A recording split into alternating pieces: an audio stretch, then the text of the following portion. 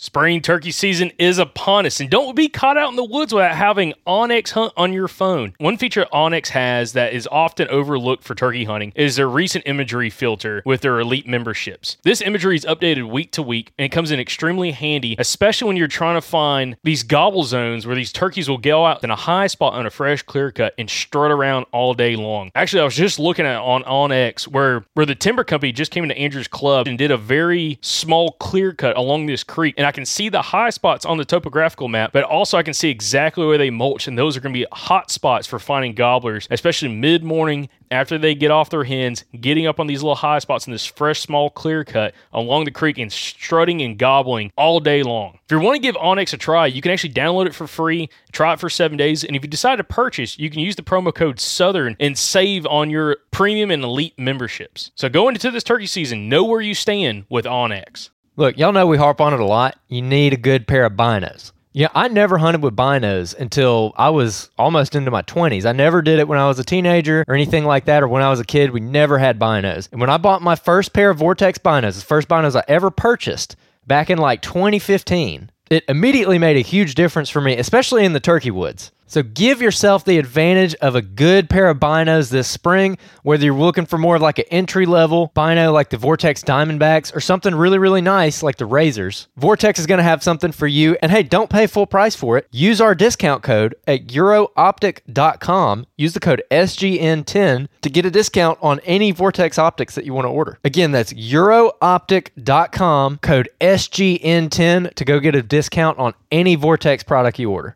If you live in the Gulf Coast region, you need to find yourself at the Eco Wild Expo May 10th through the 12th in Mobile. It is the premier outdoor expo for the Gulf Coast region, and we're going to be there. We're going to have a booth. We're super excited about it. Can't wait to meet you guys that live down there. We absolutely love the Gulf Coast region, so to be a part of this show, we're super excited about. We're going to have past podcast guests there at our booth for you to talk to, guys who are relevant for your area, who you can talk to. You can pick their brain. You can joke with them, laugh with them, tell them your story, whatever you want to do. It's going to be an awesome time. We're already working on some past podcast guests, but hey, if you live in this area and you have a suggestion for someone you want to see at that show, write in and we'll see if we can get them. There's going to be all kinds of exhibitors at the show that are focused on hunting, fishing, conservation, and recreation. There's going to be activities for the whole family there. They got axe throwing, archery. They're going to have our podcast booth. And then for the kids, they got touch tanks, a honeybee exhibition, a raptor show, kids fishing tank, BB gun range, and a butterfly house. So you're going to love it. Your kids are going to love it. It's going to be an awesome time. So head on over to ecowildexpo.com to get more information on the show and to go ahead and grab your tickets. And hey, mark it on your calendar. May 10th through the 12th. Be there. We want to see you, and we're excited to talk to you. So we'll see you at the Eco Wild Expo this May 10th through the 12th at the Mobile Convention Center in Mobile, Alabama. Another day is here, and you're ready for it. What to wear? Check. Breakfast, lunch, and dinner? Check. Planning for what's next and how to save for it? That's where Bank of America can help. For your financial to-dos, Bank of America has experts ready to help get you closer to your goals. Get started at one of our local financial centers or 24/7 in our mobile banking app. Find a location near you at bankofamerica.com/talktous. What would you like the power to do? Mobile banking requires downloading the app and is only available for select devices. Message and data rates may apply. Bank of America N.A., member FDIC. When you need mealtime inspiration, it's worth shopping Kroger, where you'll find over 30,000 mouth-watering choices that excite your inner foodie. And no matter what tasty choice you make, you'll enjoy our everyday low prices, plus extra ways to save, like digital coupons worth over $600 each week. You can also save up to $1 off per gallon at the pump with fuel points. More savings and more inspiring flavors make shopping Kroger worth it every time. Kroger, fresh for everyone. Fuel restrictions apply. Welcome back, everybody, to another bonus episode from the Southern Outdoorsman Podcast. We're excited to bring this one to you. This is another one from the Mobile Hunters Expo in Chattanooga, Tennessee from earlier this summer. This is a Do-It-Yourself Hunter, which is Jeremy, Aron, and Daniel Lemmon. They did a seminar at the show kind of breaking down how they plan their hunts, how they hunt in river bottoms and stuff like that. This is a really, really good seminar. They did a fantastic job with it. And I will say there is a visual element to this. So they're going to be talking about some stuff in here that obviously if you're listening on the podcast, you can't see. If you want to see it, I've got a link in the show notes of the video version of this seminar where you can go check that out. It's from the Skinny Pine Hunting Co. That's a YouTube channel, buddy of ours out of East Texas. was at the Mobile Hunters Expo and actually filmed this entire seminar. So you can go over to his channel and find it, or you can hit the link below and find it that way if you would rather actually watch this on video. But even if you don't watch it on video, there's still a lot to glean from this, especially here right now leading up to season. So season's going to be here before we know it. We're really excited. One more quick update. I have got our newest order of hats in. So more hats are going to be on the website soon. We'll be sure to keep you guys updated with that. Make sure you're following us on, any kind of social media, Instagram, Facebook, and that's where we'll probably end up putting it out first that the hats are back in stock. So y'all make sure to keep an eye out for that. But without further ado, let's kick it on over to this seminar from Do It Yourself Hunter. Say welcome, folks. I'm Jeremy Aron. This is Daniel Lemmon. It's an honor to be here, y'all. We love to hunt. We're no different from y'all. So let's get started here. We're going to do it from tag to brag. Daniel come up with that saying. I didn't. It's pretty sharp, but it's. So we're going to do a little bit of bragging on our history of hunting, so y'all know our background of hunting, where we come from. I sort of done a little presentation here. It's going to be short and sweet. A little bit about us here first on our hunting career. Let's get on here. So, like I said, we're from north central Mississippi. I grew up dog hunting, y'all. Dog hunting, shooting deer, running with a rifle. I've changed way from where I hunt now. But when I started out, no stand hunting. I probably didn't kill a deer out of a stand until I was 20 years old, because I just didn't hunt that way. But over the years, this fall it'll be 40 years since I got to go out west on hunting public land. So in the last 40 years, I've hunted a lot of different places and been very fortunate to hunt different areas and learn a lot. From cold to every which style of hunting. And I just love that, y'all. I don't like going back to the same place over and over. I like going hunting new territory. I know a lot of folks are all different, thinking of the way you like to hunt. But I've seen I've learned so much by hunting different areas, meeting different guys that hunt in different areas and stuff. And even coming back to Mississippi hunting, y'all, the biggest buck I've ever killed in Mississippi, and I've hunted there my whole life. I killed the first one when I was 8 years old. I killed this buck right there, 100 yards from my back door. I done hunted 4 states that year, and I come back home and killed the biggest deer in my backyard. So I guess the point of that is, you never know where the big ones are a lot of times. I know a lot of these guys run cameras, and they're in parts of the country they kill big deer.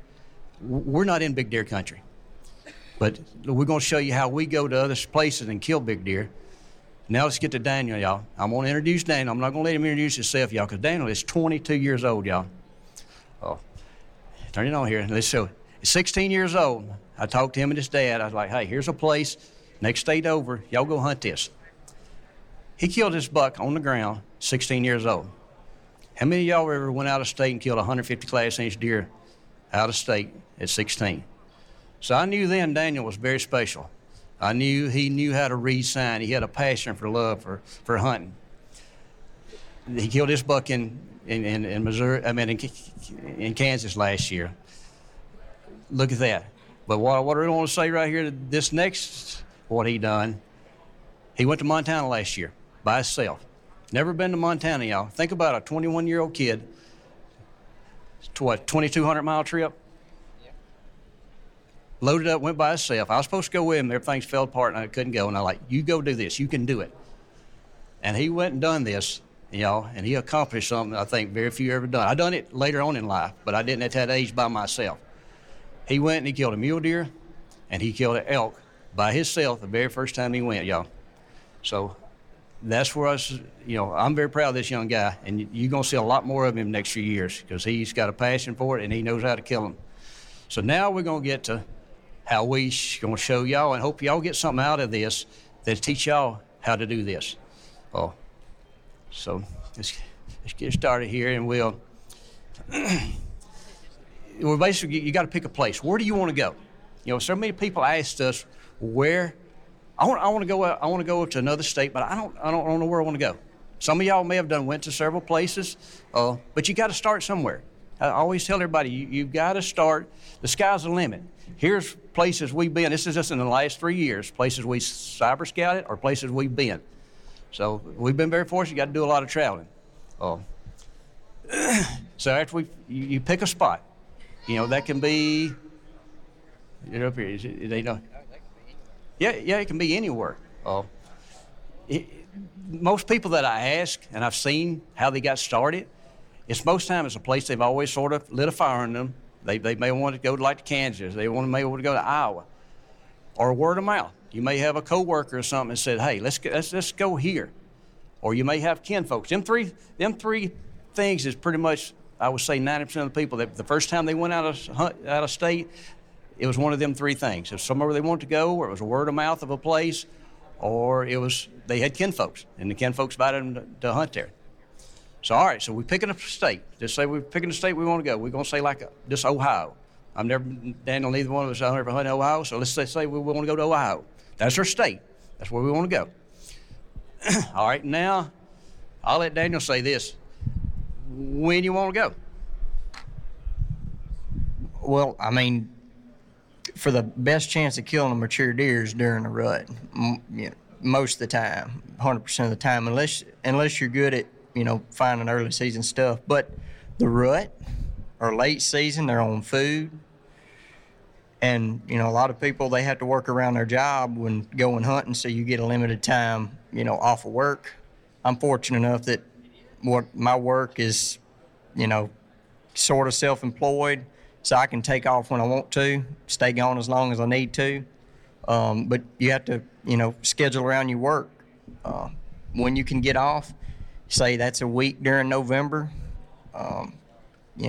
Best time, like you say, depending on where you go in the Midwest, first, second week of November, third week of November is good, but play the weather too. Because weather's a big factor in getting bucks up on their feet looking for does.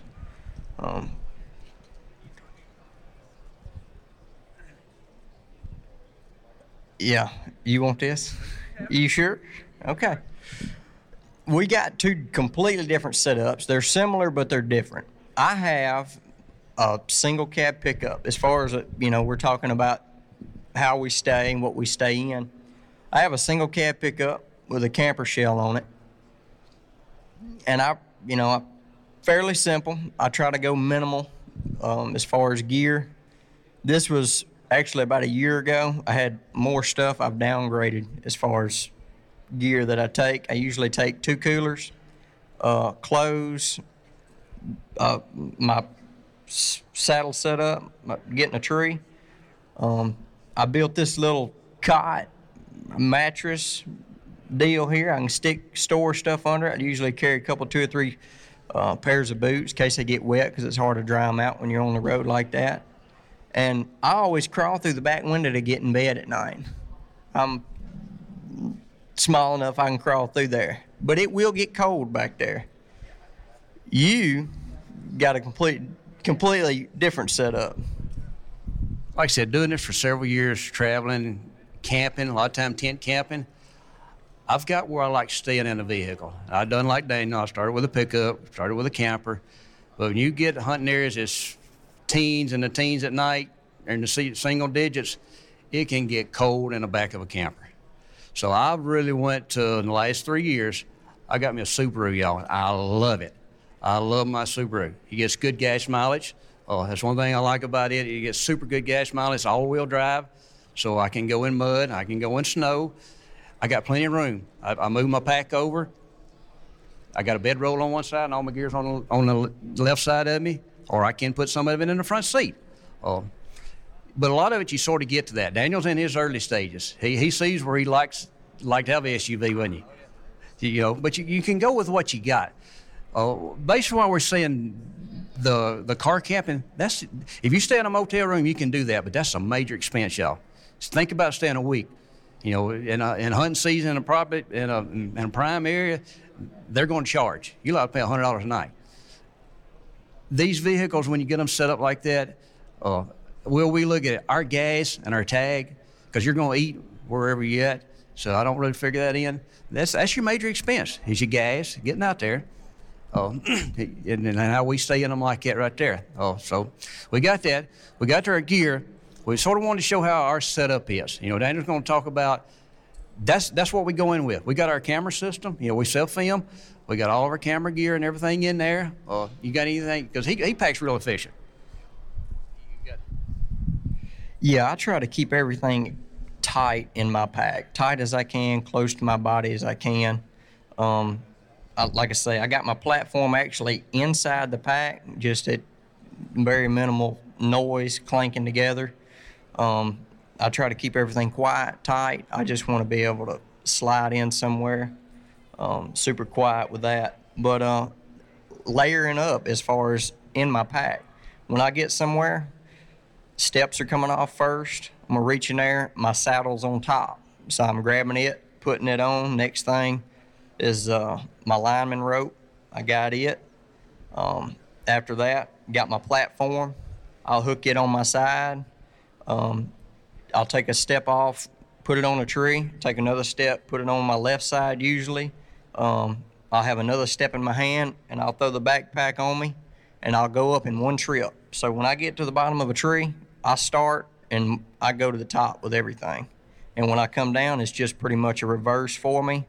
The last thing I'm putting on the tree is camera base and arm and all that. So that's the first thing that's going to come off and go in my pack, just so everything's layered up, keeps everything nice, and where you can find it, and you'll know if you get to it and you're like, oh, that's not where it's supposed to be. So it kind of messes. So I just like everything to be repeatable in my pack, where I don't have to think about where it's at. I reach and grab it, and there it is. Like I said, the main thing is being organized. Same thing in our vehicles. We know where everything's at in that vehicle. It's like living in a tiny home. All right, next, we're looking for that perfect spot. We know the state. Say we want to go to Ohio. We know the state, and we're wanting to key in on a spot now. You can't hunt the whole state. You can only hunt one spot at a time. So here's how we're going to show you how we key in on some certain things. I'm a river bottom hunter. Daniel will hunt river bottoms. He likes hunting the hills too. Here's a topo that I look for. This is in Mississippi, but I'm looking for this. There's a river. Here's a navigable river right here. I look for that. I pull up the state and I start looking for rivers and lakes. All right, I'm looking for boat ramps where I can put in. That's the key of what I look for when I'm cyber scouting. When I'm at home, I know I want to go to Ohio. I really cyber scout look like that right there. And then here's another thing I look for. A lot of folks think, well, a river bottom is flat. No, they're not. They may have a foot or two elevation change in it. I'll look for that, y'all. See right here, these topo. See how this little bit of elevation change, that little high spot right there? Them are unique features for me I look for on a map. These little high spots in a ridge in the bottom, it's just like a ridge. Deer make scrapes on them. One thing, species of trees will change if you get a foot or two elevation in the bottom. You will have more mass crop, more oaks and stuff like that that'll come up in these higher elevation. A lot of times, always along of a creek, river, the highest ground is going to be right next to it, because when that river overflows, it dumps that sediment out. It's going to be higher right there next to the creek. And most time it's lower out from it. You wouldn't think it'd be like it. You think it'd just get higher and higher the further away it got. But a lot of times in flat river bottom, you'll have high spots. And like this little high ridge here, I really look for things like that. This feature right up here next, I think a lot of you has never thought about this. And it took years for us to learn this right here. You got these bends in the river. When a mature buck's chasing a doe, he knows when she's finna come in. It may be another 10 hours or so. He'll hem her up in these points because he's got water on three sides. So all he's got to do is keep her in there, and he knows time's on his side. I killed a buck right there, and I killed a buck right there. They're coming in. It was going into it, and this one was coming out. Sail lake with a finger points out in it. It got land that runs out in it. Big mature buck love pushing those out on stuff like that. And now they're hard to hunt because you may hunt them 3 or 4 days and not see nothing. But a lot of times that's where you kill big deer. They push them into spots like that. So that's the little thing where I really look for. Here's an area. This is Buffalo County, Wisconsin. I have hunted there. But here, this caught my eye. I sort of what I look for. This is a navigable river. You can go up the Chippewa River. Here's the old river. The road is way out here. So all this is cut off. Look at this pinch point right here, how narrow this is. And then you got this old run that comes up through here, this chute. look, anywhere you can look at a map. To me, river bottom's easy hunting. A lot of folks say, what you look for? I look for features like that. You always say about transition. Well, part of it's the water. The water transition from the timberland. To me, that's a natural barrier. They will cross it, but not naturally. Most of the time they're going to go up beside it.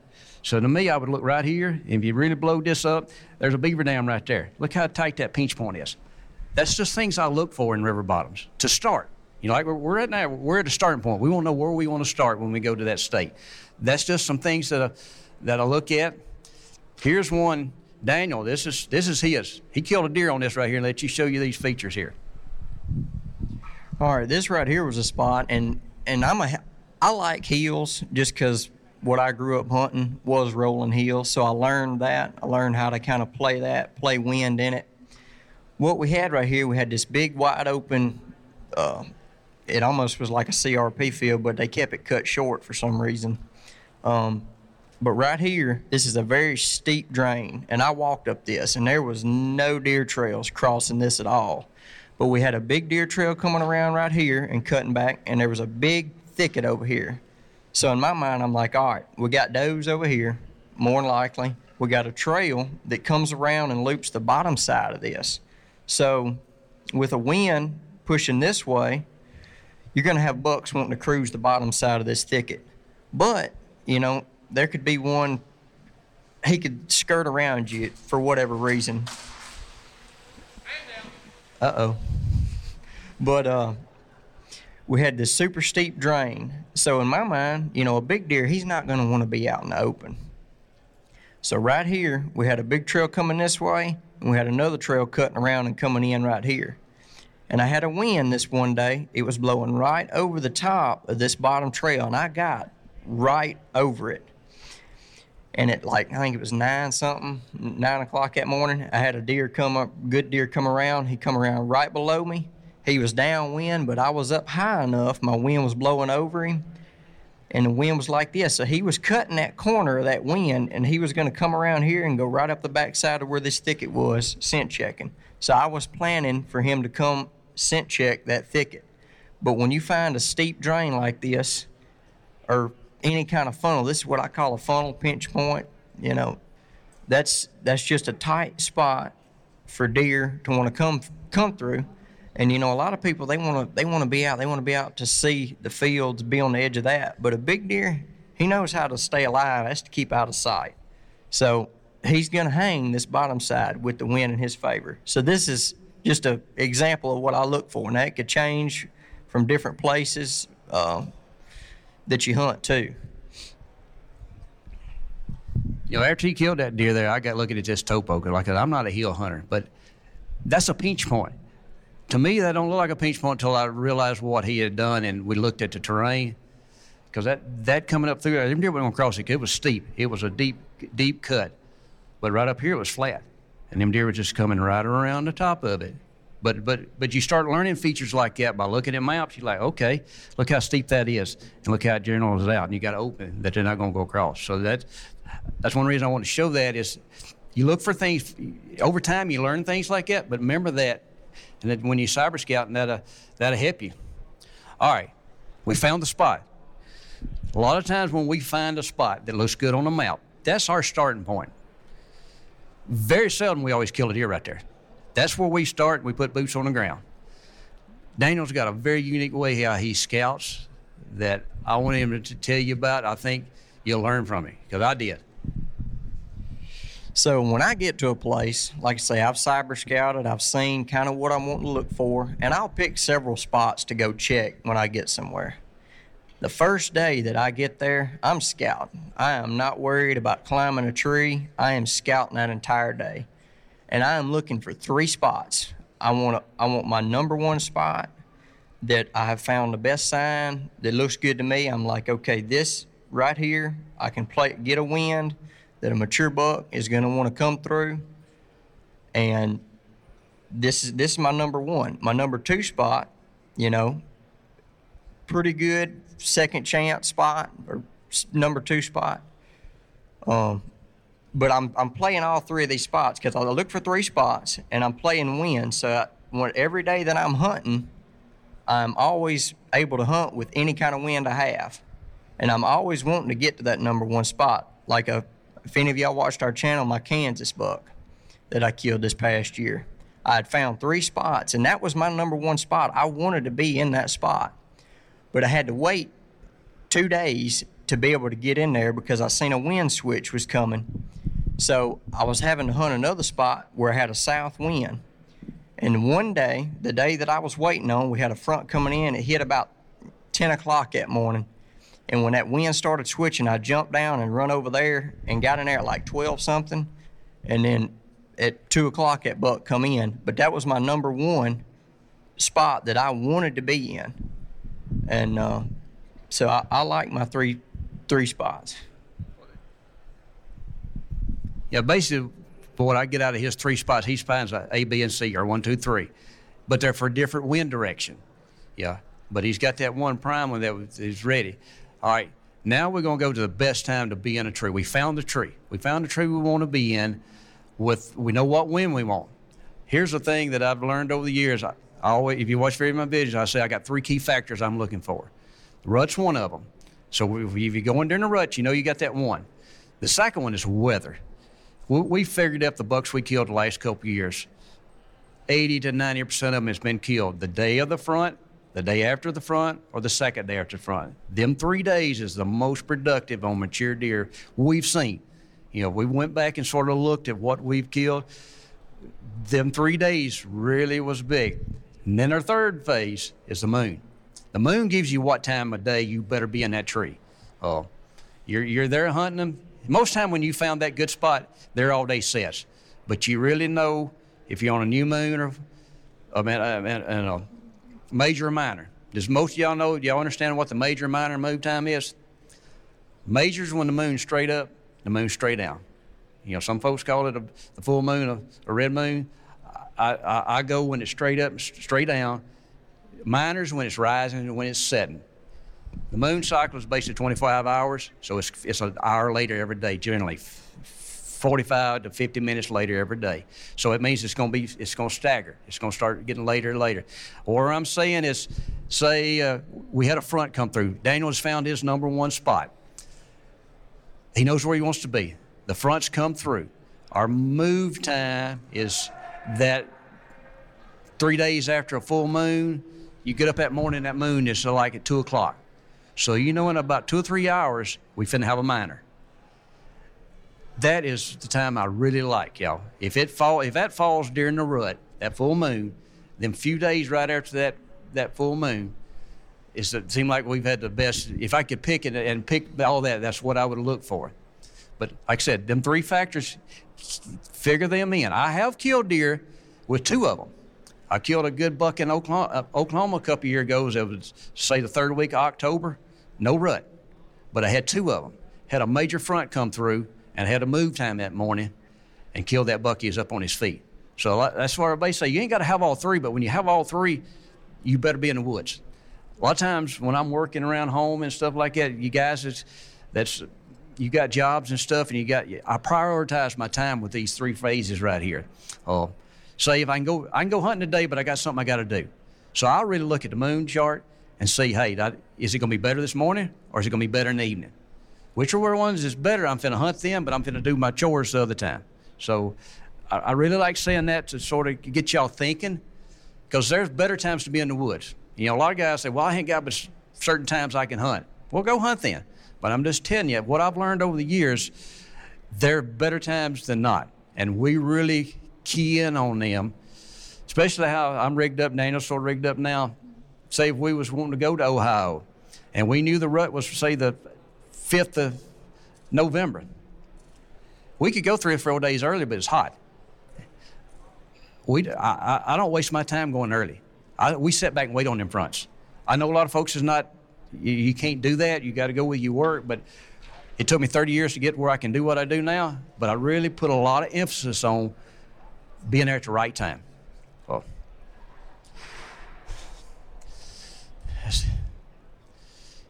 Did I hit the wrong button? Let's get here. All right. After we done all that, we got successful. We got a buck on the ground. Here's Daniel's specialty here. Now, a lot of places, when you're way back in there, you don't feel like dragging a deer out. You need to debone him. You need to pack him out. So I'll take the deer, get him on his side. I'll rip it down the back, take out a back strap, cord him out. I'll hang a quarter up, debone it, keep it clean. I'm not big on mounting deer, so, some people want to mount a good deer. It's fairly simple to do. When you want to get the cape of a deer, you split him all the way up the back, all the way to the back of the neck. And then it's basically caping a deer out hanging up, but just on the ground. The only difference is you split him up the back, you peel the hide around the side, both sides. It's fairly easy. If you're on an out-of-state trip, you need salt to keep the hide, good until you can get it back home, since you can't freeze it. But it's just pretty simple to do. If you want to mount a deer, just salt, cape it out. That'll keep it good until you can get it home, get it to your taxidermist. Well, another thing is there are a lot of laws on CWD now. When you get out of state, the best rule of thumb we use, we bone them out, so we hadn't got any bone. We cut the skulls off the skull plate and clean them, and you're pretty much good in most states across the state line, because they will confiscate your antlers and horns and everything with the CWD now. So you really need to. Well, I will like when we do it like that, you basically cover everywhere. So after we've done all that, one thing I'd say for y'all guys that's got kids and stuff like that, there are a lot of good youth hunts all over this country to travel, y'all. There's some states that offer discounts for a kid's license. I'm pretty sure Idaho, if it's still like it was, you get a tag in Idaho, your kid can go on a resident price. This is one of my daughters, my middle daughter. I took her to Montana 2 years ago. She graduated college. She was finna get out on her own. She always loved to hunt with me. We went and spent 2 weeks out there and had a ball, and she won't never forget that. So don't forget your kids, y'all. Really, really get them involved in this traveling too. And another thing that's very important for me is this one right here. This is my wife, y'all. I've been married 32 years and very proud of it, for much hunting as I've done, and still married and raised 3 kids. Because there is a fine line of doing that, y'all. Because mama can get real ill when you're gone all the time. But like I said, she's got hunting with me in the last probably 10 years. And she loves it. So that's pretty much what we got. We want to do a Q&A now. This is what I love. I love you asking me questions. When you think turkey calls, think of Houndstooth. Houndstooth Game Calls is a company based right here in Alabama, actually based out of Tuscaloosa, and they have been making some of our favorite turkey calls since 2012. Y'all head on over to their website, see what they got. They got a little something for everybody. They have a huge selection of different mouth calls, different cuts, different reed configuration. I like to go on there and get 5 or 6 different mouth calls and just run them, see which ones I like the most. Some days I might like the KB hen, some days I might like the ghost cut. Some situations I might like the country girl call, that I can cut on really hard, where on other situations I might like the all pro that I can get a little bit softer on. Bottom line, there's something for everybody and something for every situation. And hey, you can get 15% off of your order at Houndstooth Game Calls by using the promo code SOP24. That's SOP24. Use that promo code. It'll get you a discount and it helps out the podcast. True Lock Chokes has been made in Georgia since 1981. And offering a wide range of chokes, over 2,000 different chokes for all kinds of shooting activities. You might be wondering why you'd want to purchase a True Lock choke, and it's to improve your shotgun performance. Absolutely guaranteed. And as a great example, we have Andrew Maxwell here. And Andrew, you've had some pretty good luck, again, kind of switching out chokes and trying out the Precision Hunter choke from True Lock. So, Andrew, what's been your experience so far? Yeah, I've used the same choke for several years now. I never really thought much of it, and I got the True Lock choke in. I patterned my gun with the first choke at 30 and 50, and then I switched to the True Lock and changed from 30 to 50. And the 50-yard pattern on my gun with the True Lock choke is unbelievable. Like, everybody's jaws were dropping. Like, when we were out there with Mike and Sam, we were all super impressed. I mean, it's throwing a better pattern at 50 now than it was throwing at 40 before my old choke. And Andrew, you're shooting the Precision Hunter choke from True Lock. It's a great option. Same chokes I have in my shotgun. So guys, if you want to give True Lock a shot this spring, you can head over to TrueLockChokes.com. That's TrueLockChokes.com. LOCKchokes.com. You can also use the promo code SOUTHERN at checkout at TrueLockChokes.com and save 10% on your order. Again, give TrueLock a shot this spring, especially if you're not happy with the performance of your shotgun, and shoot with a more deadly pattern with TrueLock.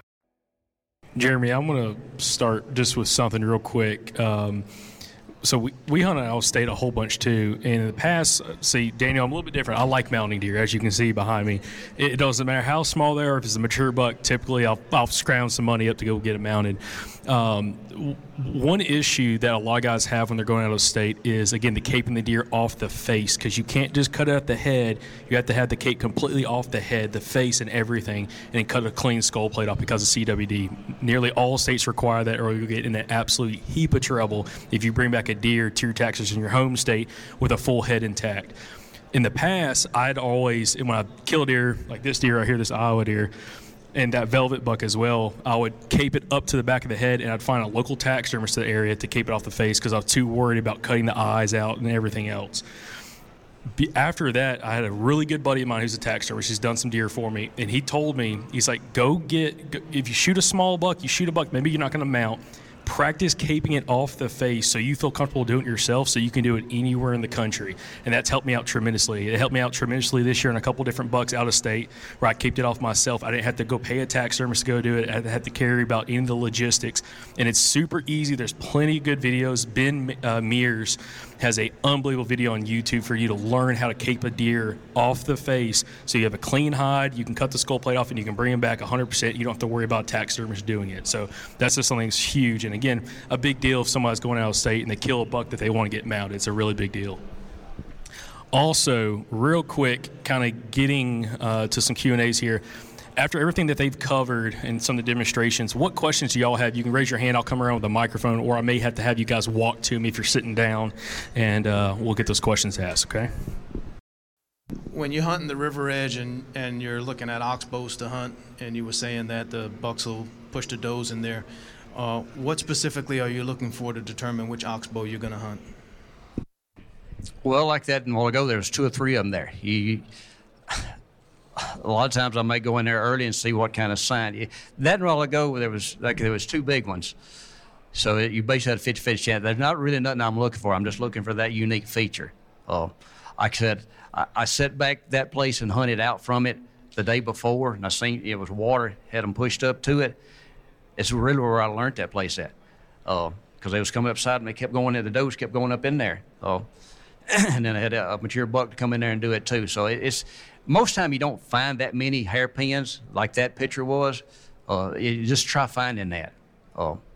Most time what I've seen is like a point out on a lake. Most time it's just one. So you're not. It's not really not what's about it. It's just it's how the unique features of it, how it's laid out. Who else has a question? You can raise your hand. I'll come to you. All right, Jeremy, I've got a question for you. So one thing I've been wanting to talk to you for a while after having you on the podcast is talking about finding your niche and replicating your niche in other states. So you've always talked about hunting river bottoms, and you mentioned this on the podcast, talking about, you love river bottoms. So pretty much any state you go to, if you're hunting whitetails, you try to find river bottoms, go hunt. I want you to talk about the idea of finding what you're comfortable hunting terrain-wise and habitat-wise, and when you go out of state, maybe try to find an area that you would be comfortable hunting in that has the same kind of terrain, even though it may be in a completely different state. That's true. You heard me say I like river bottoms. Y'all know your niche. You know what you're good at. Mimic it. Because a river bottom in Mississippi is the same type in Missouri, the same type in Iowa. It's going to have the same characteristics. So, mimic what you know. If you're a good hunter and you kill mature bucks, there's some type of terrain you really like. Like I said, Daniel's a lot broader than I am. He likes hills and he likes hunting bottoms too. So that's what I basically say. Hey, mimic what you're good at. You can replicate and if you ever do it a time or two, I promise you that confidence level. The first time we done that panel, everybody kept saying confidence. If you're confident in what you're doing, you can do it. Because you know you can. It's in the back of your mind. It's not no failure there. You like, I can do this. It may take a little while. You may get in a little rut or so, but you just stay with it, and I promise you it'll happen. Now, on the flip side of having your niche, is there ever times you like to get out of your comfort zone and go hunt areas that maybe it's not necessarily your niche, but you want to get a different experience? Oh, yeah. Yeah, because you want to challenge every once in a while. You got to challenge yourself. After you, and like I said, I do stumble in the hills every once in a while.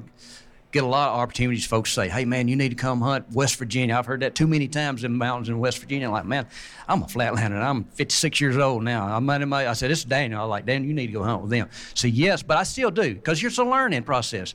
I've always said this hunting like this is like the first trip you go is like when you go into the first grade. But when you go through the 12th grade, look at the difference of what you know. Let's just say like years of hunting, what knowledge you build. It's just a building process of it. Now, I want you to talk about sanctuaries too. I want to talk about when it comes to you're hunting river bottoms or hunting habitat, how important finding a sanctuary close by that could hold those bucks that give you an opportunity to catch them coming off that sanctuary when you're hunting. He wants me to give up my secrets that I did on the thing. There's some things that I've learned over the years. Think about what's a mature buck learned over the years to survive. Like he said, a sanctuary. I look for places you cannot hunt. That may be a state park there's no hunting. That may be a refuge that you can't hunt. I'm not saying I'm hunting it, but I'm finding borders that I can hunt around them. I do really look for that. I hate to say that, and you got to really hunt them during the rut, because they won't hardly come off of them places unless a doe leads them off. But I have killed some real big deer doing that. And that's a key feature. When I start looking at my rivers and stuff, I start looking at what's around it. And it could be a big private hunting club that manages their deer, that they don't shoot nothing but big deer. I have backed up in corners of their property, or get right on their property line or something. So, that's just something to look for. I want to talk about, from a southern hunter's perspective, hunting the Midwest. How does your hunting experience in the Southeast, and maybe Daniel, you can talk about this, how does your hunting experience in the Southeast, specifically like Mississippi, how does that apply to other states you go to? And also, what are challenging experiences you've had that maybe you haven't really experienced specifically at hunting your home state? Well, the pressure in the South and the way the deer act in the South, going out of state somewhere else, the deer act completely different, especially north. They're completely different. And as far as what I've found and looked for, the deer have traveled the same sort of to what I've found. It's a little different ground, a little different country, but they still travel the same and act similar to what they do at home, except at home they look up at you and they run. In the Midwest they may look up at you and keep walking. They don't even think nothing about it. But challenges, some days it's just not your day. That's the only challenge I've found, really, as far as from home to the Midwest. Sometimes you just can't play it right. Jeremy, what's your thoughts on that? I want to answer that one. I have a lot of folks ask me, like, where's the hardest place you ever hunt? Have you ever hunted in the South?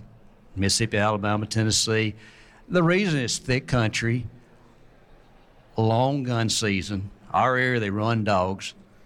Them deer are just spooky. I can remember I killed one of the deer I killed in Iowa one time. I was in a spot I couldn't get. My platform was this tall, this high.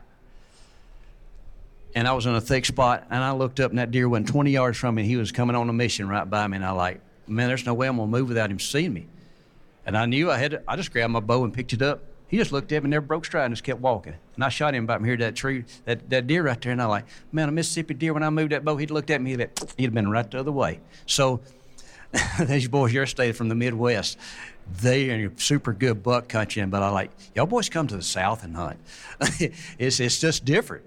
So if you're used to hunting tough deer, and you get out in these deer that's not, I shot a deer a couple years ago. He smelled me and looked at me. He was standing out there, and he just looked at me, and because here's what I think about that open country. Think about it. They're used to something going to catch them. They got to get close to them. So if they're standing out there 50 yards and they're looking at you, they're like, you're not going to get me. But a deer in the South, they see you, they're going to be gone. They don't look to. So. What other questions we got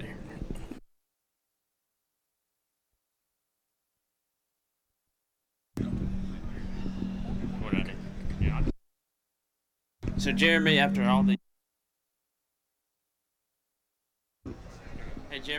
years, like let's say you picked an area you're going to go scout, or maybe you've already gone there, you're hunting. How do you know the line of I'm going to pull the plug on this, or I've just got to keep pushing to get there? Because I feel like a lot of times I kind of ride places out that I didn't make the decision soon enough. You learn from experience. I got a primer from last year. I went to Wisconsin, didn't plan on staying but just a few days. I fooled around and went back 3 different times and didn't kill nothing. So I learned you got to set yourself a goal. But one thing I learned about going in an area, because a lot of times we hunt sign. We're not hunting a deer. We're hunting sign, and if a mature deer comes through, we finish shooting. Because most of the time we don't have pictures of him. We're setting up on sign, and what we've learned is get in there. What I prefer is get in there, say at lunch, scout, find my spot. I'm going to hang, set all day, set to dark. I'm going to leave my set up. Because I can get out quiet, I slip back in the next morning, get in, and I'm going to hunt it next morning. If I don't do no good by lunch, I may get down and scout a little further, do the same thing. So a lot of times I don't like hunting a place very long, but now if I've seen a big deer in there and I know there's a big deer in there, I will stay longer. Oh, and one of the deer I killed in Iowa several years ago, it was like the 5th day I stayed in there and killed a deer in there. Oh, and that's probably the first one I'd ever killed staying that long in one spot on traveling. But I knew there was a big deer in there, and he finally come back through right at dark one day. Jeremy, what do you think is one of the biggest mistakes guys make when they're trying to do an out-of-state hunt, and maybe they find it overwhelming or they just don't see success on that very first trip? What do you think potentially is a big mistake a lot of guys do on their very first trip out of state for whitetails? Well, like I said, it's a learning curve, so don't have your expectations too high. I've heard a lot of guys say, "Man, I don't want to buy this high-dollar license if I'm not guaranteed to kill a big deer." And I'm like, you can't go in there looking at it like that.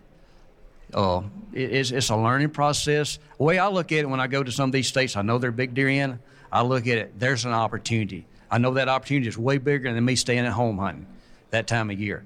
So I look at it, it's just an opportunity, for them making a mistake. A lot of them don't set your expectations too high. But a lot of guys I really talk to, I've talked to 3 or 4 of them at this show here, they're like, man, we went somewhere and we didn't kill them, but we had a ball. And a couple of them was father and sons. And I said, hey, do that. Man, that's family time you won't never forget. But you learn from it. I look at it a lot like batting. I love playing ball and stuff. You get in a rut, change, adjust. Don't keep doing the same thing. You just got to learn to go with the flow and change. So in addition to that question, talking about changing, at what point, if you're hunting out of state, what is your thought process on a guy going back to the same piece of public year after year and continuing to learn it versus bouncing around to different areas even if he wants to go back to that same state? I don't like going to the same place over a couple times. Some guys may want to stay and keep learning it and learning it and learning it. We got a place in Arkansas we hunt a lot. And we've hunted, I probably hunted 15 out of the last 20 years. What I run into is the same place is not good year after year over there. So you're going back and relearning different areas. Really the only reason we hunt that is because it's a rut. And there's big deer in that area at a time that's not good nowhere else. So I think that's what leads us back to that place. But, But with that, for the average guy, do you see any disadvantage of hunting the same spot, the same piece of public year over year? Or is it one of those things that, maybe you're not seeing success there, it's worth picking up and going, even if it's a county or two over to a different piece of public land? I guess I've got that philosophy. I went into places and killed a big deer in a day or two. I look at, man, if I stay here and I'm not doing any good, or even if I do just kill a mediocre deer in a place, I like, what else is over here that I'm missing?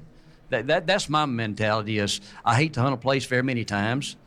I will hunt a place if I kill a big deer and I go back and kill another big deer. I'll probably hunt it another time or two. Like I told you on the podcast, with this YouTube channel, you think a little bit different. I've killed 2 big deer in the last 2 years in a place that's a sleeper that I like. I better stay out of it this year because folks are going to pick it up off of YouTube because it's very unique if you know what you're looking for. Who else has questions over here in the crowd? You can raise your hand. I'll walk up to you. All right, Daniel, I want to ask you this. So you're in a different situation than Jeremy. You know, Jeremy's married, he's got kids. To my knowledge, you don't have any of that, right? You're a single guy like myself, you know, bachelor. You kind of do what you want a little bit as long as you pay your bills. What have you started to love about hunting out of state? Because you've only been doing it for, I think you said 3 years now. What is getting you excited about going out of state and leaving your home state of Mississippi and having different experiences in other parts of the country? A change of pace. I'm not working all summer because right now I'm working, looking forward to. That's my goal in a year. I'm ready to go have fun for a week, 2 weeks, 3 weeks. I'm ready to get on the road, see new country, and learn new things. I mean, that's what I love about traveling and hunting. I'm always learning. When I leave the house, I'm like, well, fixing to learn a lot. I'm going to learn a lot more by the time I come back than what I knew when I left. So it's just learning new things and things that you enjoy doing. You like learning stuff like that. That's what I look forward to. Jeremy, I want to ask you a similar question.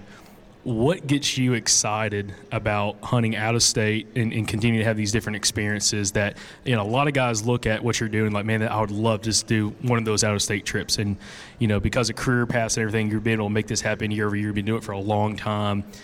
What gets you still excited about leaving the home state of Mississippi to try to have some of these experiences in some of these states, especially there's still a lot of states you have yet untouched that I think you're still looking forward to going to?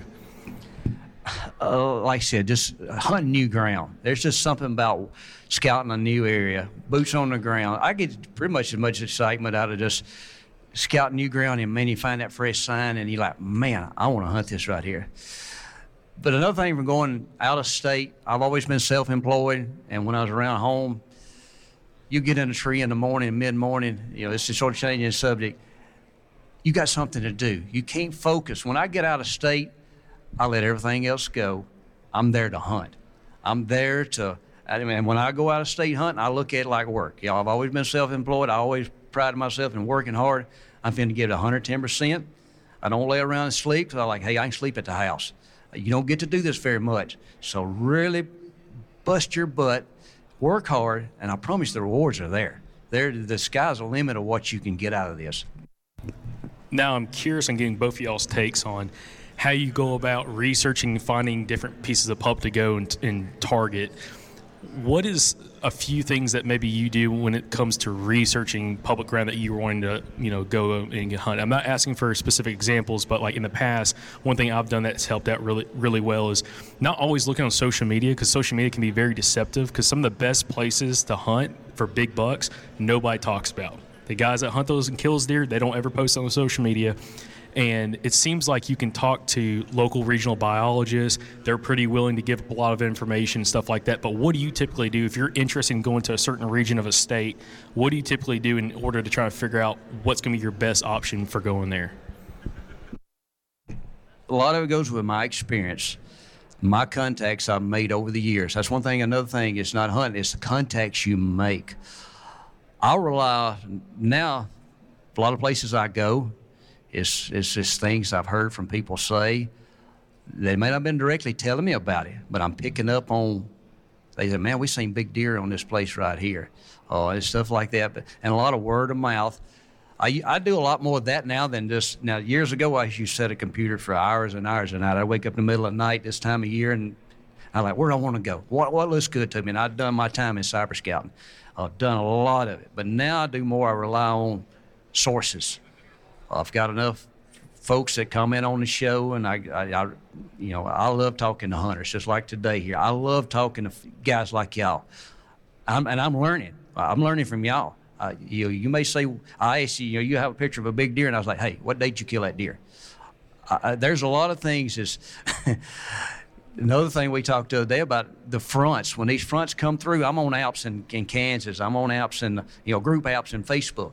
You can watch when these fronts come across the country when they're killing deer. Because to me, the time is, you may be in a place where your big deer is at, but there's certain times you can kill it. I pay a lot of attention to that, y'all. I learn from, and I ask, But I'm soaking all that in. Well, it's like Daniel said, everything's a learning process. Every day you get up and it's hunting, we always say on our videos, we want our next one better than the one we just put out. We want to make it better. Our hunting's the same way. Now, I want to throw this question back at you because I want to dive in a little bit more on this topic about finding and researching areas outside of your home state. So I know now you do a lot of stuff word of mouth. Back when you were doing a lot more cyber scouting, what was some of the more important details you were looking for when researching a piece of public land or a region, a state to go to? Well, a lot of it I showed there on the video a while ago is my river bottoms. I can pull a map up of that state. First thing I'm looking for is navigable rivers or lakes. That's my key features. Now, big bucks, I do a lot of research on. You can read. You can, Onyx has got an app of Boone and Crockett's. I pay a lot of attention to that, y'all. Hey, if you want to kill big deer, you got to be where big deer's at. And there's some areas. There's an area in Kentucky up here that's in an odd corner up here that you wouldn't think that's a big Boone and Crockett area, but there's a lot of entries been there. I pay attention to stuff like that. There's a lot of things you'd be surprised you pay attention to that you pick up on. Like, oh man, you start putting all these things, puzzles together, it adds up. Daniel, I want to kind of flip that back towards you a little bit. Again, only now been doing this about 3 years, going into the fourth season now. What has been some of those things that you've learned over the last few years when it comes to like finding areas? Because I'm sure y'all kind of hunt some of the same areas, but you kind of go off on your own as well. What's some of those big takeaways you've learned when it comes to finding different pieces of public land to go and target? A lot of it's just looking for what I know. A lot of places, like he said, word of mouth, places he's told me about, like, hey, this is a good area. And then I look for just what I know, what's familiar ground to me, as far as how I would know a deer would travel in that area. And that's what I go look and scout those spots for. Pretty much just that's all I ever look for is what I know. All right, guys, I want to turn it back to the crowd here. Who has any questions? You raise your hand if you want to ask these guys any questions specifically on any of these topics or anything different. So y'all touched a lot on the terrain features and what y'all looking for when you go on a state scouting. How important is knowing the native habitat as it differs from state to state when you're out and looking for mature deer?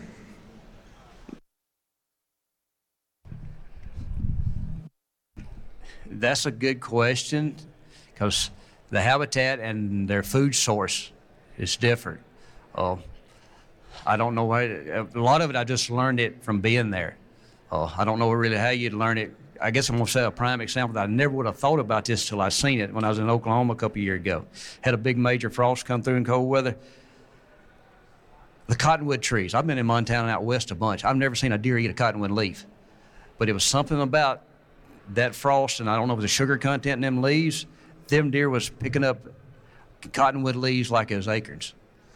And after that, I paid a lot of attention to that. But a lot of times you learn little things by people. That's where I pay attention. I say, hey, what you're feeding on? What are you hunting? Now, that's how I've learned a lot of it. It's just been observant, and then I'll start asking questions to guys that hunt that area. That's why I love to have a contact in the area. Anytime somebody comes up from a different area, man, I'll swap numbers with them. I say, hey, let's stay in touch. I don't want you to tell me where to hunt. A lot of it's the information I can get from him like that. Hey, I've got some guys up in the north, their acorns have crop in September. And I say, hey, y'all's acorns dropping yet? And they say, yeah. So a lot of times you may pick up, I use it.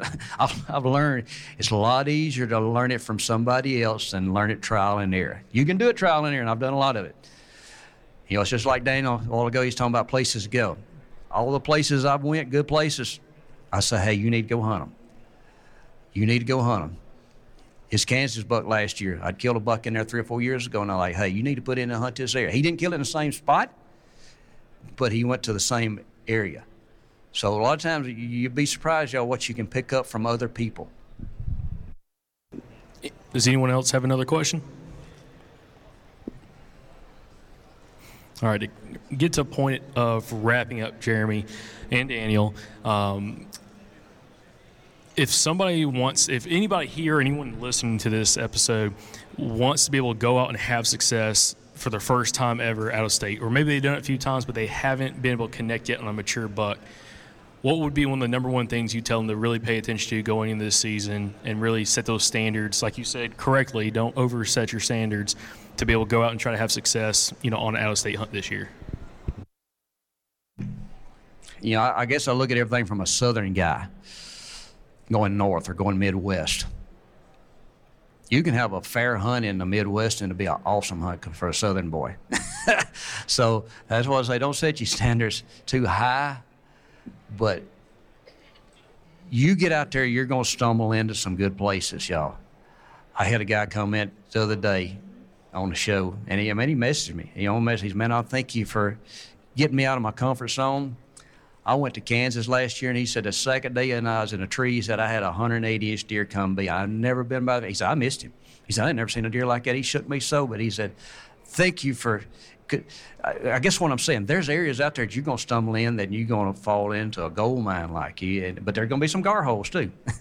You just got to wade through them. But basically, if you've been 2 years and you hadn't had success, change. Like I said, adjust. Go to a different place. Pick a different state. You're eventually going to get in some of these good areas. Like I said, it's common sense. Learn hunting. One thing I say about a traveling hunter, you need to be successful in your own area first. You need to be confident that, hey, I can go to my holler here, my hunting club, my national forest or something that I hunt, and I'm pretty confident I put my time in, I can kill a deer. If you can do that, you can go out of state and hunt and kill a mature deer. I'm pretty confident anybody. Daniel, what's your take? Man, pretty much the same thing as far as that goes. Just mainly because I've learned so much from him about going somewhere. He told me, he's like, don't expect the greatest from your first trip, but learn from that. It's not all about killing something your first time. It's a lot about learning new things, and you'll have fun at it. If you've never traveled, you will have fun at it if you give it a try. Awesome. Appreciate everybody joining us. Jeremy and Daniel, can't talk. Jeremy and Daniel, thank y'all so much for joining us and really give an awesome presentation. Hopefully this has inspired everybody to get out there and do an out-of-state hunt. If you haven't already done some, I've been doing it for a while now. It's an absolute blast. And it's amazing what you can learn out of state that then when you come home can actually directly apply with where you're hunting at home, even though you might have been hunting in the Midwest. So thank y'all for joining us, and we'll do a little meet and greet after this. Thank you.